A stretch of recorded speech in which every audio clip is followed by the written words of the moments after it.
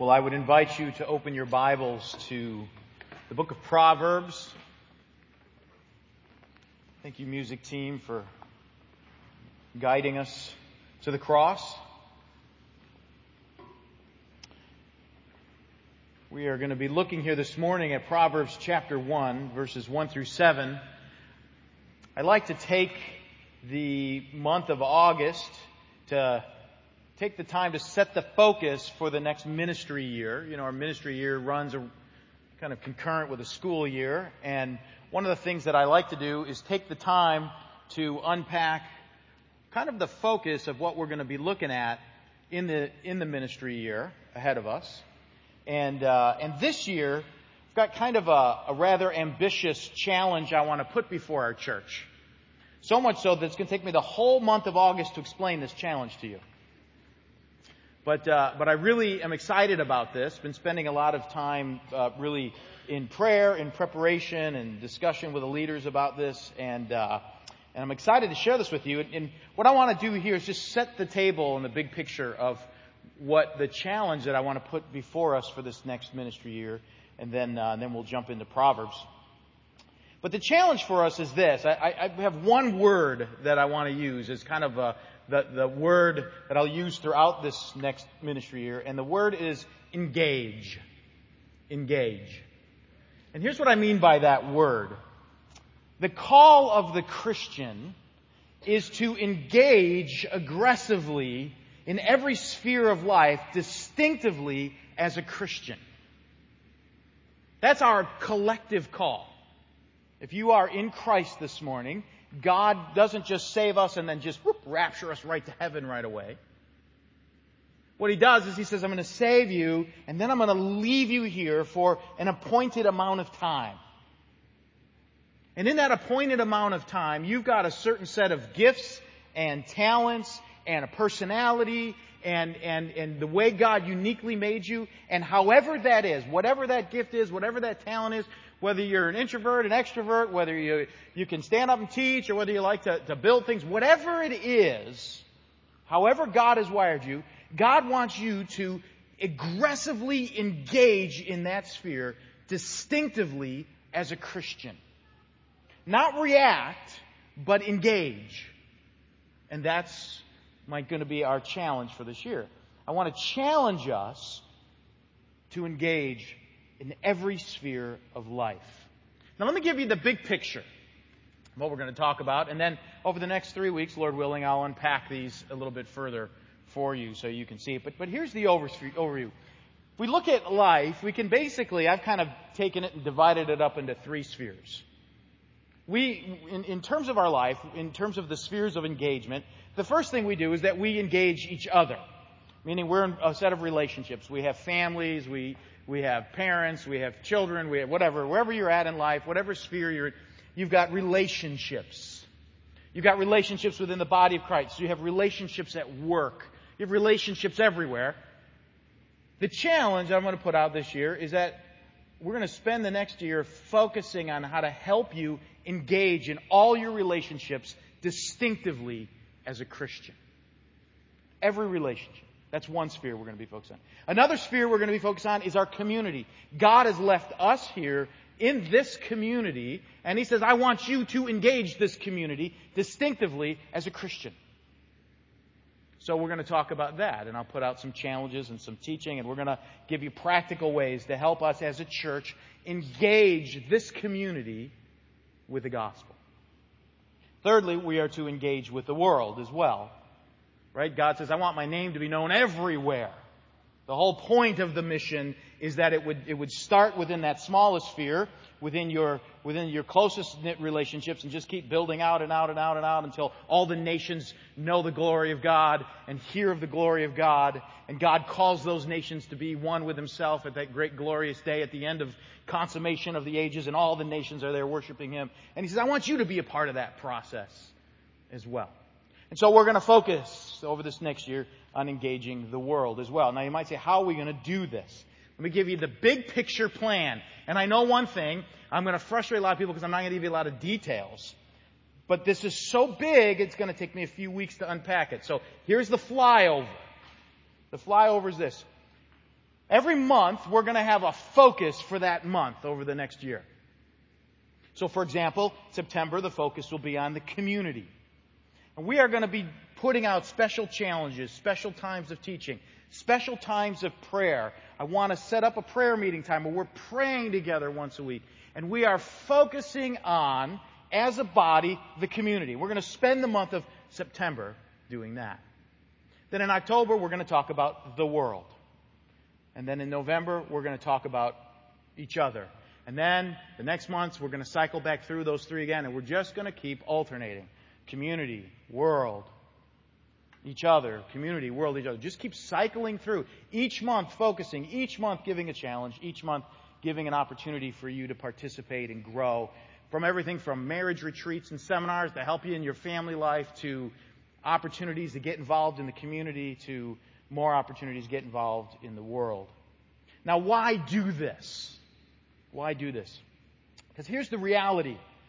God did not save us so that He could hide us, to hide it under a bushel, right? The song says, no, don't do that. He saved us so that we would engage. Engage in our relationships, engage our community, engage the world. And I know just that from preaching and teaching the Word of God and being in it so much, if we don't have an outlet, I'm going to explode. I can't handle any more of the Gospel of Luke as we've been studying it unless we start doing something with it. So we're going to spend time focusing on that. Now here's what we're going to do in the month of August. I want to just set the table theologically for us over the month of August, and then we'll pick back up with our study of the Gospel of Luke. But here's what we're going to do. This week, we're going to talk about wisdom. You can't engage in any sphere of life unless you understand the relationship between engagement and wisdom. Wisdom is actually the truth of God engaging in the community, engaging in relationships, engaging in the world. That's what wisdom actually is. And so we're going to focus on that this morning. Next week, Lord willing, we're going to set the table to look at God. And we're going to see how God is a God of engagement. How God actually engages in this world. From the first moment of the sin, when God is calling out to Adam, to God's call in your life, to God's uniting all things in Christ, He's an engaging God, and we're going to look at that. And then we're going to see, Lord willing, the week after that God calls His people to engage. And then, Lord willing, after that, we'll look at the fact that God calls His church to engage. And that's what we're going to focus on in August, and then, starting in the ministry year, begin to start giving outlets for this. And I am really excited about this. And I'll give you just a little bit of a personal reason why I'm excited about this. You know, I look back and I look at my life, and I can see three big moments when God disturbed me in a good way. First was when I was 6 years old. I think it's 6 or 7, somewhere in there. We left the church we were attending and went to another church, and my parents became Christians, and I heard a hellfire and brimstone sermon. I mean, it was the real deal, hellfire and brimstone. This guy was just pouring out the fires of hell, scaring the daylights out of everybody. Scared the daylights out of me as a little kid. I thought, I do not want to go to hell. Period. I just don't want to go there. I want to be with Jesus. And so I ran at the altar call. I ran down that altar. I'm like, I am not going there. And there was a legitimacy to that. To what was going on in my heart, at least. Not necessarily that sermon, but what was going on in my heart. And then when I was 11, my brother came back from some Christian retreat or youth retreat of some sort. And he sat down and challenged me. And he said, you know, I just don't know if you really understand the gospel. I think you heard this kind of hell thing, but I want to make sure you know the gospel. And so he sat down and walked through the gospel, and I said, I believe that. And that was at the age of 11. And then about 8 years later, about the age of 19, God really gripped my heart. And at that moment, He said, I just really sensed this, that my life's purpose was just to do what He created me for. I didn't know what that was, completely clueless about it. Made a lot of dumb mistakes and did a lot of things I'm ashamed of after that moment. But there was this sense in my heart that the reason why I'm here is to fulfill what God made me for. Not what I want to do with my life and what I want God to bless in my life, but what God made me for. And I can tell you now, almost 30 years later, that as I have been pursuing that since the age of 19, every time that's been at the center of the pursuit of my life, I have always felt contentment. I've always felt satisfied. And I want you to know that same feeling. I want you to know what it is to move from just saying, I don't want to go to hell, to I believe in Jesus, to saying, I want to serve you. I want to live for your purposes. I want you to know that. And really the only way to know that is to say, okay, God, I want to find out how you've gifted me. And I want to use that gift and that talent and my personality and all that I am to engage as a Christian. It's going to look different for all of us. But as you do that, you really begin to start finding your reason for being here. And life begins to make sense a lot more. In fact, I have a little saying. It'll be up on the screen here behind me. This is one long run-on sentence, grammatically horrible, but it makes the point. Okay? And this is something, just as I reflect on this, to really understand the key to life, and this really becomes what I hope becomes what you get out of this next ministry year, is this.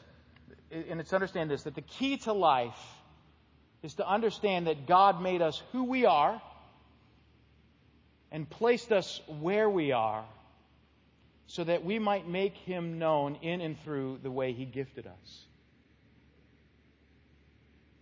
And there's a lot in there, but I really truly believe that the key to really understanding life, and I'm saying this a lot of just experientially over the past years, is that God made me the way He made me. And He made you the way He made you. And you don't have to be me and I don't have to be you. He made you the way He made you. And that's okay. And He placed us where He placed you. So that the way He made you, in the place that He placed you, that you would make Him known through whatever gifts and talents you have. And if you could catch that point, you'll be satisfied in God, in Christ. And so that's kind of a little bit of the underlying heart behind this idea of engage and how we're going to focus on engaging this fall. But in order to engage, we have to be wise. We have to understand wisdom. Because wisdom is actually the whole key to engaging. If you kind of felt disconnected and you felt like, boy, I should be doing something, or I don't know how to do this, you have to understand something. The whole key that really unlocks living life distinctively as a Christian is to understand the nature of wisdom. And that's why we're starting here. Because wisdom is the truth of God applied and lived out in life. That's what wisdom is. And so if we're going to engage, and we're going to focus on engaging, we have to begin with understanding wisdom. And so what we're going to do here this morning, we'll look at these first 7 verses of Proverbs.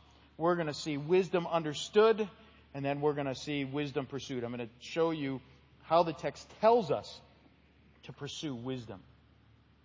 And if you catch this heart, and if you could really catch what's being said here,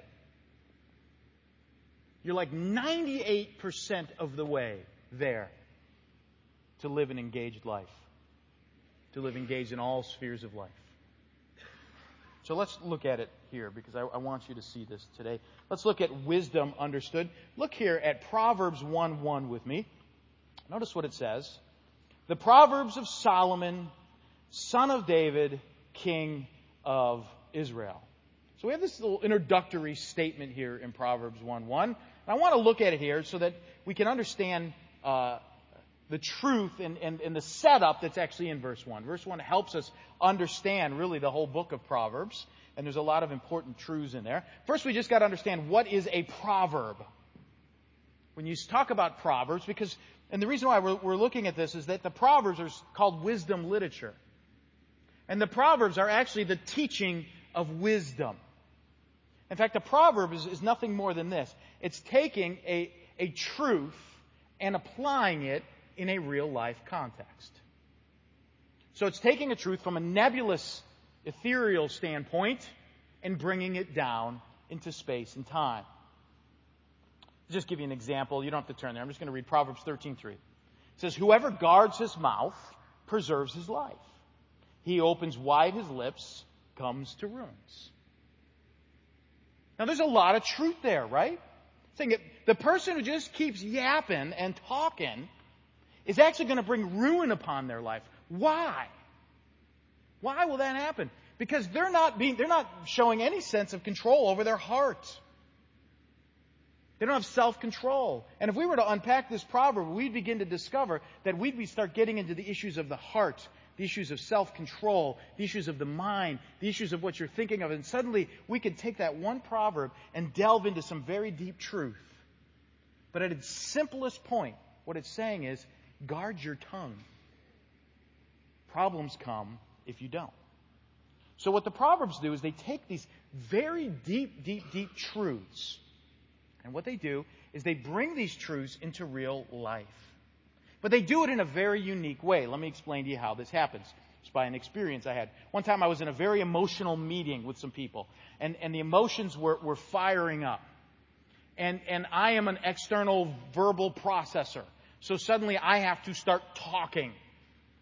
That's what goes on in me, right? I mean, you guys know this, and you send me like one email question. "Hey, Steve," and I send you like 8 paragraphs back. Right? I just am a verbal external processor. That's just what I do. And so in that meeting, it's getting tense, and things are starting to get fired up, and everything inside of me is saying, "Talk! You need to be heard now." And then this other voice said, "Don't talk." And then a proverb came to mind, my favorite proverb. "Even a fool who keeps silent is considered wise." That's what's going through my brain. And suddenly, that proverb is doing something to me. It's revealing my flesh. My flesh wants to talk. It's revealing to me the righteous standard of God. Keep your mouth shut at this moment. Don't enter in. And then it's giving me something to pray about. God, help me keep my mouth shut. And so in that situation, I am praying, "Lord, let me be wise and keep my mouth shut." See what Proverbs does? It not only reveals the truth. The way that it reveals the truth is it reveals what your flesh wants to do, reveals the righteous standard of God, and it gives you something to pray for. That's what Proverbs do. That's the wisdom of God. Isn't that the truth of God played out in real life? Now all of a sudden God's wisdom becomes real. And now I can pray, "God, keep my flesh under control. Allow me to keep silent. Lord, don't let me speak." And so what I have in Proverbs is wisdom. And when I have wisdom, I'm now beginning to engage biblically. I'm engaging with the righteous standard of God. Now, when we look at these Proverbs, in fact, one of the things we realize, if you were just to study the book of Proverbs as a whole and just really spend your time studying it, you're going to discover that Proverbs deals with the several areas of your life. It deals with your intellect. It deals with your intellect. It deals with your ability to understand what God wants at any given moment. It deals with your instincts, right? My instincts, talk. Proverbs saying, don't. Shape your instincts a little better. It deals with that. It deals with my moral virtues. It helps me understand the moral compass through which I'm going to determine what's right or wrong when I have to make a decision at this moment. I'm facing a decision, an ethical decision. What should I do here? Proverbs deals with this. And Proverbs deals with your spiritual insight. It helps you understand and discern the very heart of God. It's incredible what's here. Because you see, what we have here is the truth of God applied to real life. And when we're applying the truth of God to real life, we're engaging the world the way God designed us to engage the world. Now, if you look at this verse, look a little bit further here at verse 1 again with me. It says, "The Proverbs of Solomon Notice, son of David, king of Israel. We get a little insight into some of the people. I don't think these were all written by Solomon, but many of these were written by Solomon. And this is going to give us some insight into the type of Proverbs that we're reading. Now, you might read this and say, okay, that's just telling me about Solomon. But remember this. Proverbs, when you talk about a proverb in a generic sense, many religions have proverbs. Proverbs is just a literary device. It's practical wisdom. It's, don't take any wooden nickels. How many of you know that phrase, by the way? Don't take any wooden nickels. Okay, good. Don't take any wooden nickels, right? That would, in essence, is a type of a proverb. It's a saying. We use the term conventional wisdom for it. But many religions had proverbs. But what distinguishes these proverbs from being any different than any other Mideastern religious proverb? Well, it's the fact that we have the Proverbs of Solomon, son of David, king of Israel. Well, what's important about that? Well, if we were reading 1 Kings 3, we would see that Solomon becomes king. God says, what do you want? And he says, I want wisdom. And God says, right answer. I'm going to back a dump truck up here and I'm going to dump wisdom on you like you can't believe. I'm going to unload wisdom on you. You will be the wisest person who ever lived. And suddenly this wisdom comes upon Solomon. And so when we say we are reading the Proverbs of Solomon, we're saying, wait a minute, we're not just getting conventional wisdom, like don't take any wooden nickels. We're getting the very wisdom of God. You want to know how God wants you to act? You want to know what God would have you do? Here. This is it. It doesn't get any more practical than that. And so when we read this, the Proverbs of Solomon, son of David, king of Israel, we are reading the very wisdom of God. In fact, it goes even further now. If we start looking here at verse 2, look at verses 2 through 6, we begin to see what we get from these Proverbs. Notice what we get. To know wisdom and instruction, to understand words of insight, to receive instruction in wise dealing and righteousness, justice, and equity, to give prudence to the simple, knowledge and discretion to the youth. Let the wise hear and increase in learning, and let the one who understands obtain guidance. To understand a proverb and a saying, the words of the wise and their riddles. Now here's what he's saying. He's saying, these Proverbs do all of that. Now, as I read through that, you probably said, what? That just seems kind of bulky there. So let's just kind of take these really quickly apart and look at it here. First thing he says is to know wisdom and instruction. The simple point here is he's saying, what is found here is what will help you understand how to live. That's what's here. You will understand the truth of God in your life right here. And then he says, not only that, to understand words of insight. Have you ever read something in the Bible and went, I have no clue what that means? Many of us have, right? You go through this, all of us have. You read something, you say, what does that mean? What he's saying is, most of those truths are actually unpacked right here in Proverbs, put in time and space. If you want to understand the mysteries of God, here they are, fleshed out. It's a powerful statement. He says to receive instruction in wise dealing in righteousness, justice, and equity.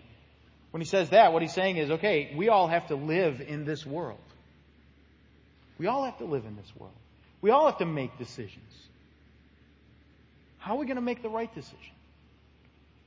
When we have to make a business dealing, when we have to buy something, when we have to sell something, when we've got to do something at work, when we've got to fill out our taxes, when we've got to deal with people in the world, when we have to handle a situation, how are we going to operate? What would righteousness do?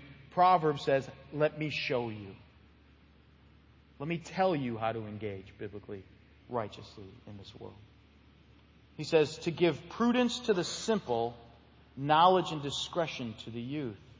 Now here's what he's saying. He's saying, now what about people in the world that maybe are academically challenged? They're not real bright. Maybe they got a condition or an issue or physical issue. Or what about like a 4-year-old? He's saying, do you realize that Proverbs can even allow a 4-year-old or somebody with diminished capacities to actually operate in the very wisdom of God. That's how powerful this is. No one is outside of the bounds of being able to engage the very truth of God if they can study Proverbs. That's what he's saying. Well, what about the really smart person? Look at verse 5 then. Let the wise hear and increase in learning, and let the one who understands obtain guidance. To understand a proverb and a saying, the words of the wise and their riddles. He's saying even the person who knows everything benefits from the Proverbs, because even the things that they know, they can understand even deeper and more profoundly. So the amazing thing about the Proverbs is that they are so, in one sense, shallow that a 4-year-old can swim in it, yet so deep that an elephant can take a bath. That's the width and the breadth of the Proverbs. That's what he's saying.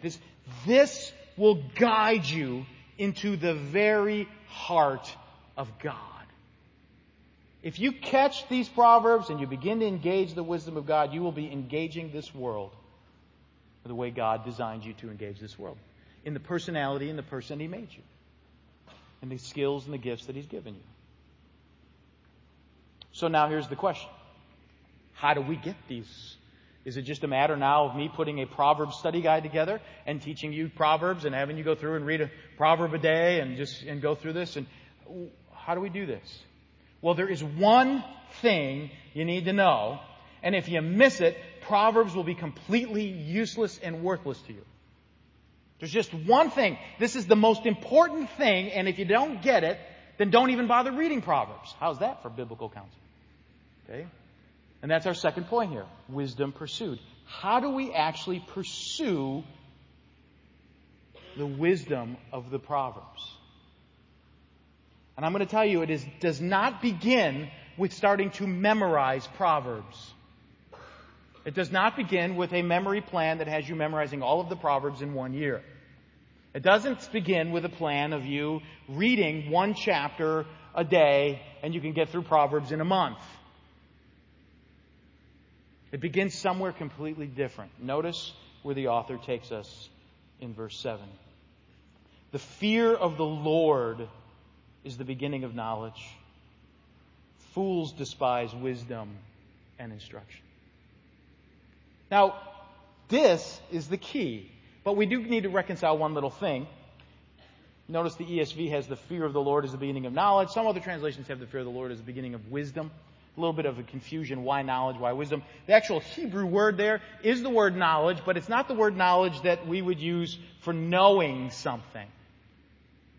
Like, I might know your phone number. That kind of a thing. It's not that kind of knowledge. It's actually, the word you could use there is the word cunning.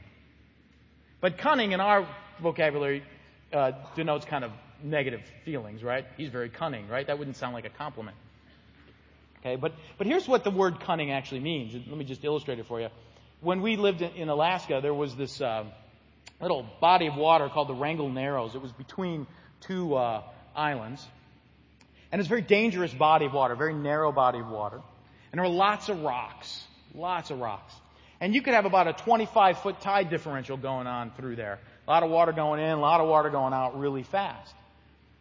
The veteran sailors knew how to get through those narrows. They could just make their way through those rocks. Whether they're on little skiffs or big boats, they could just make their way through that thing with ease. I would be scared to take a boat through the narrows because these rocks are dangerous rocks. One time we were out and there was this little creek. I'm out with a friend and there's a little creek going up this one area. And I said, hey, can we go up the creek? And he looked at his watch to see what time it was. Looked at the tide book and says, nah, tide's beginning to empty. We'll hit a rock. We'd go out. Here's the thing. You never see the rocks. You can't see them. Water's moving so fast. But inside their heart, they know exactly how to navigate at what time of day, where the tide's at, what time of year, and they can just make their way through there. They have that same skill that my dad had driving around Chicago. He could tell you what time of day. You could say, it's 3 o'clock and I want to get here. He'll tell you what road to take. He knew where the construction was. He knew everything. That's cunning. We'd say it this way. instinctive knowledge. You know something so instinctively, you don't even have to think about it anymore. This word is actually just a synonym for the word wisdom, which you could have said, Steve, you could have bypassed all those stories and just said that, right? But I like to talk. Okay. And that little voice isn't saying stop yet. So I'm going to keep going. But what he's talking about is that you got this sense that the truth of God, the reason why knowledge is used there is that this truth of God is so wrapped up in your heart that you will always know the right thing to do. Wouldn't you like to be there? You would so know God and have such an awesome understanding of Him that in every situation you made the right move. He's saying, you want that? The beginning of that is not read many Proverbs. He says, the fear of the Lord is where that begins. The fear of the Lord. It's an interesting statement. If we don't actually fear God, we'll never know Him. If we don't know Him, we'll never have biblical cunning. We'll never be wise. Because notice the rest of that verse. He says, the fear of the Lord is the beginning of knowledge. Fools despise wisdom and instruction. A fool is what? Someone who doesn't walk as if God exists. Someone who goes through life as if God doesn't exist, as if God isn't present. You know, a fool can be somebody who acknowledges the existence of God in one sense. But he lives his life as if God is not relevant to the moment. He lives his day as if God is really not part of the process at all. Just goes through life, doing their thing, responding in their own flesh, only coming to God when they can't solve their own problems. But if they can solve their own problems, manipulate, lie, and cheat their way out of it, whatever, they'll do it. But when it comes to God, they won't. Now he's saying, see, that's what a fool does. And so therefore, if someone isn't walking in the fear of the Lord, they might read Proverbs, but they're never going to say, God, I want to know you. And if they never say then they're actually going to despise the wisdom. So, what does it mean then to fear the Lord? Okay, because that's a big loaded term. The NLT Study Bible gives a great definition of the fear of the Lord. Let me read it to you. It's a wonderful definition of the fear of the Lord. They say the fear implies respect, awe, and at times knee-knocking terror. Isn't that an interesting definition? It also acknowledges that everything, including knowledge and wisdom, comes from total dependence on God. The fear of the Lord leads people towards humility and away from pride. With such an attitude, readers of Proverbs are more apt to listen to God than to their own independent judgment. And it's that last line that I want you to catch. You see, the fear of the Lord says this, God, you mean so much to me. I want to subject my thought about this to you. If you don't fear the Lord, then you're always trying to get God to adapt to what you think. That's a fool's errand, by the way. That makes you God and God you. God, I need you to adapt. Here is my agenda. This is what I had planned. I wasn't planning on this, God. This wasn't my agenda, God. How did you let me down, God? Why did you do this to me, God? God, you're this. God, this is what should have happened. God, I'm obviously wiser than you are. Let's get this straight. It's my brains and your brawn. That's how this relationship's supposed to work. And he's saying, see, that's what happens. If you don't fear the Lord, you instinctively fall into that. It's a fool's thought. That's why he says at the end, you despise the wisdom of God, because sometimes the wisdom of God takes you to respond in ways that you don't want to respond. And causes you to do things that you would never want to do. Now, here's the heart of the situation. I just kind of practically put it out there. I've had conversations with people, many people, right? They come in, they kind of lay out their problems, and you begin to start asking, how much have you prayed about this? Oh, we've prayed. You've prayed a lot. Okay. A couple times I've actually given people assignments. I want you to write down everything you do for the next week for me. Write it all down. I'm not doing it to judge you. I'm not doing this to tell you that you're watching too much TV. There's none of that. This isn't like a critical thing. Just write down everything you're doing for the whole week. And they write down everything you do for the whole week. They put it back to me, and I begin to realize there is zero prayer in their life. None. Maybe a before meal prayer, but no moment of really praying and saying, God, I need your wisdom. I need to submit and cast my cares upon you. It plays a minuscule part of their life. The reason why? They fear other things more than God. And the principle of life, you can pick this up in the Proverbs, is this. What you fear is what you serve. You realize that? If you fear losing your job, then you will serve your job. If you fear getting hurt by people, then you will serve protecting yourself from getting hurt by people. Right? If you fear not having enough money, you will serve working. Whatever that thing is that drives you, if you fear that you're not getting enough respect from people, then you're going to serve driving for more respect.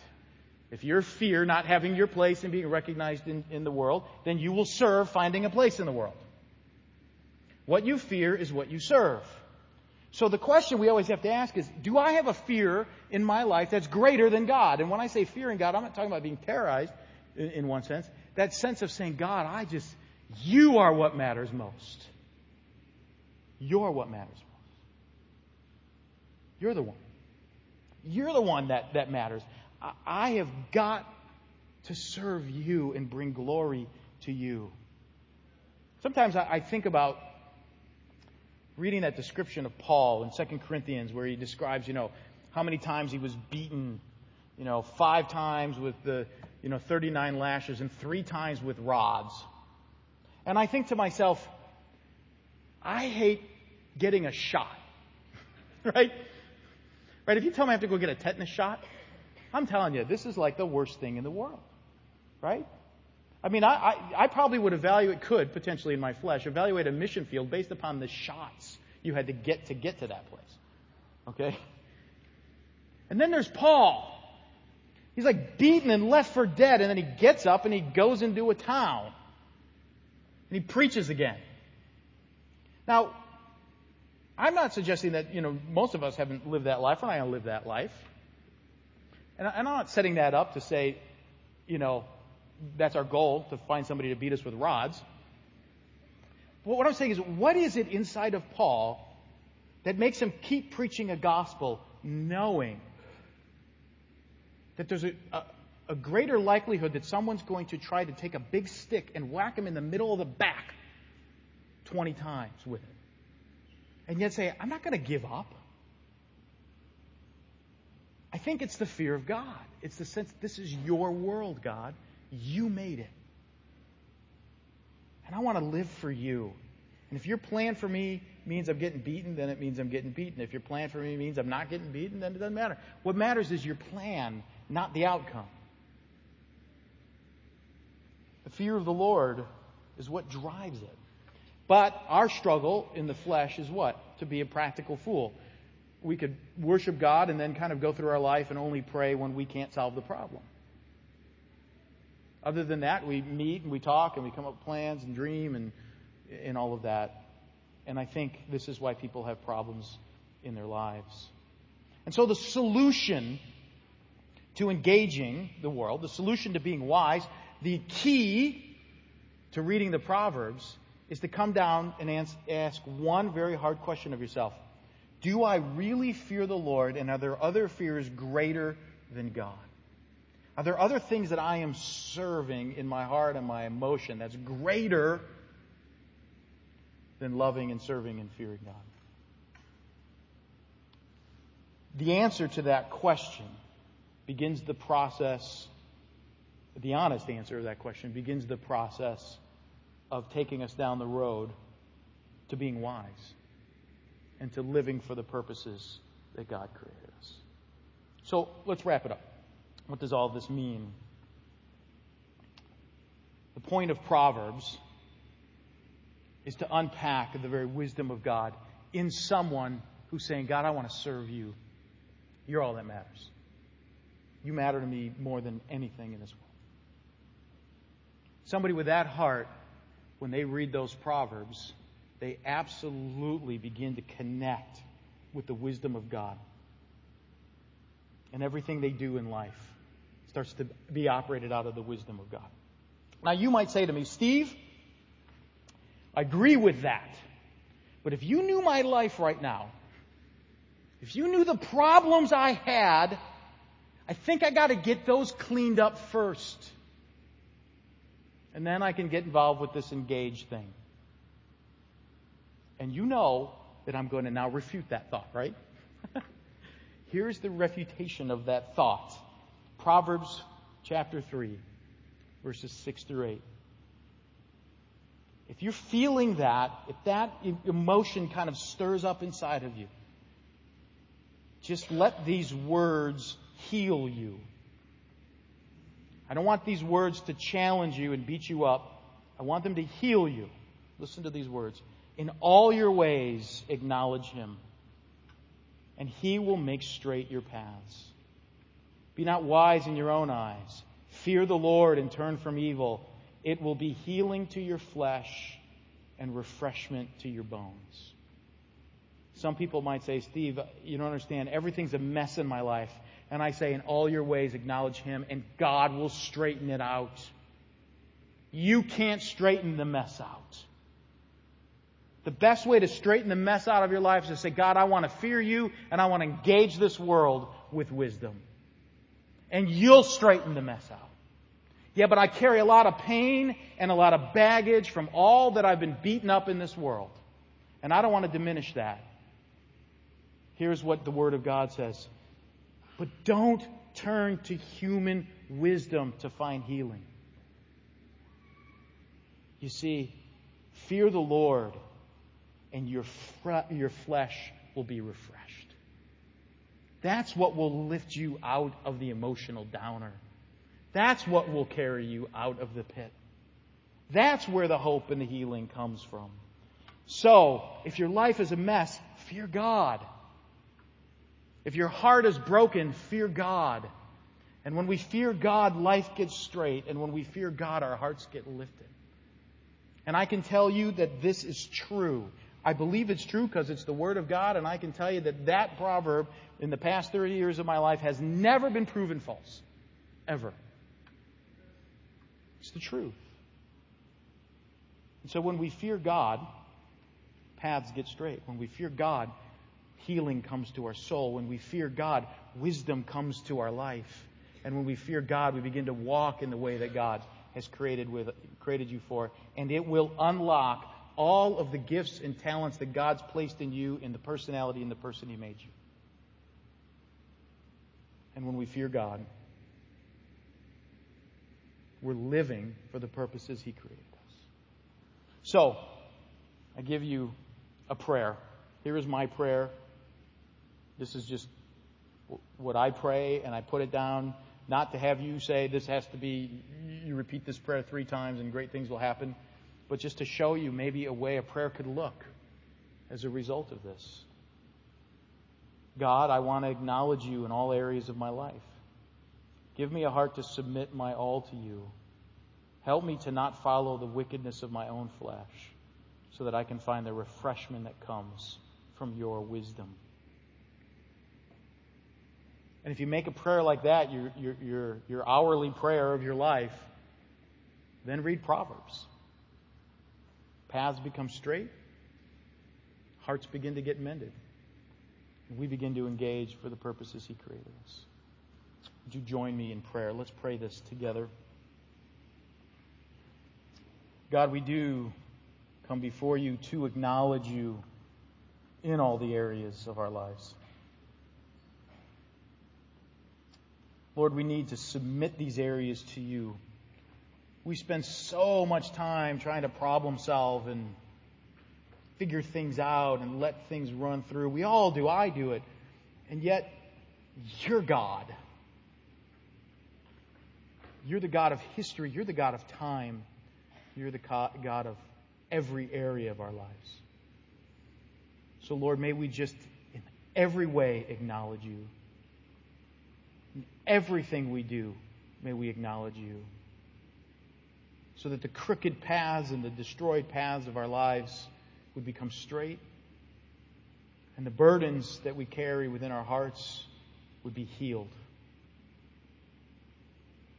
Lord, may we be wise in you, cunning in you, that we might serve you all the days of our lives and walk within the purposes we've been created. Lord, may we do this so that the name of Christ would be known everywhere, all the time. And it's in His name I pray. Amen.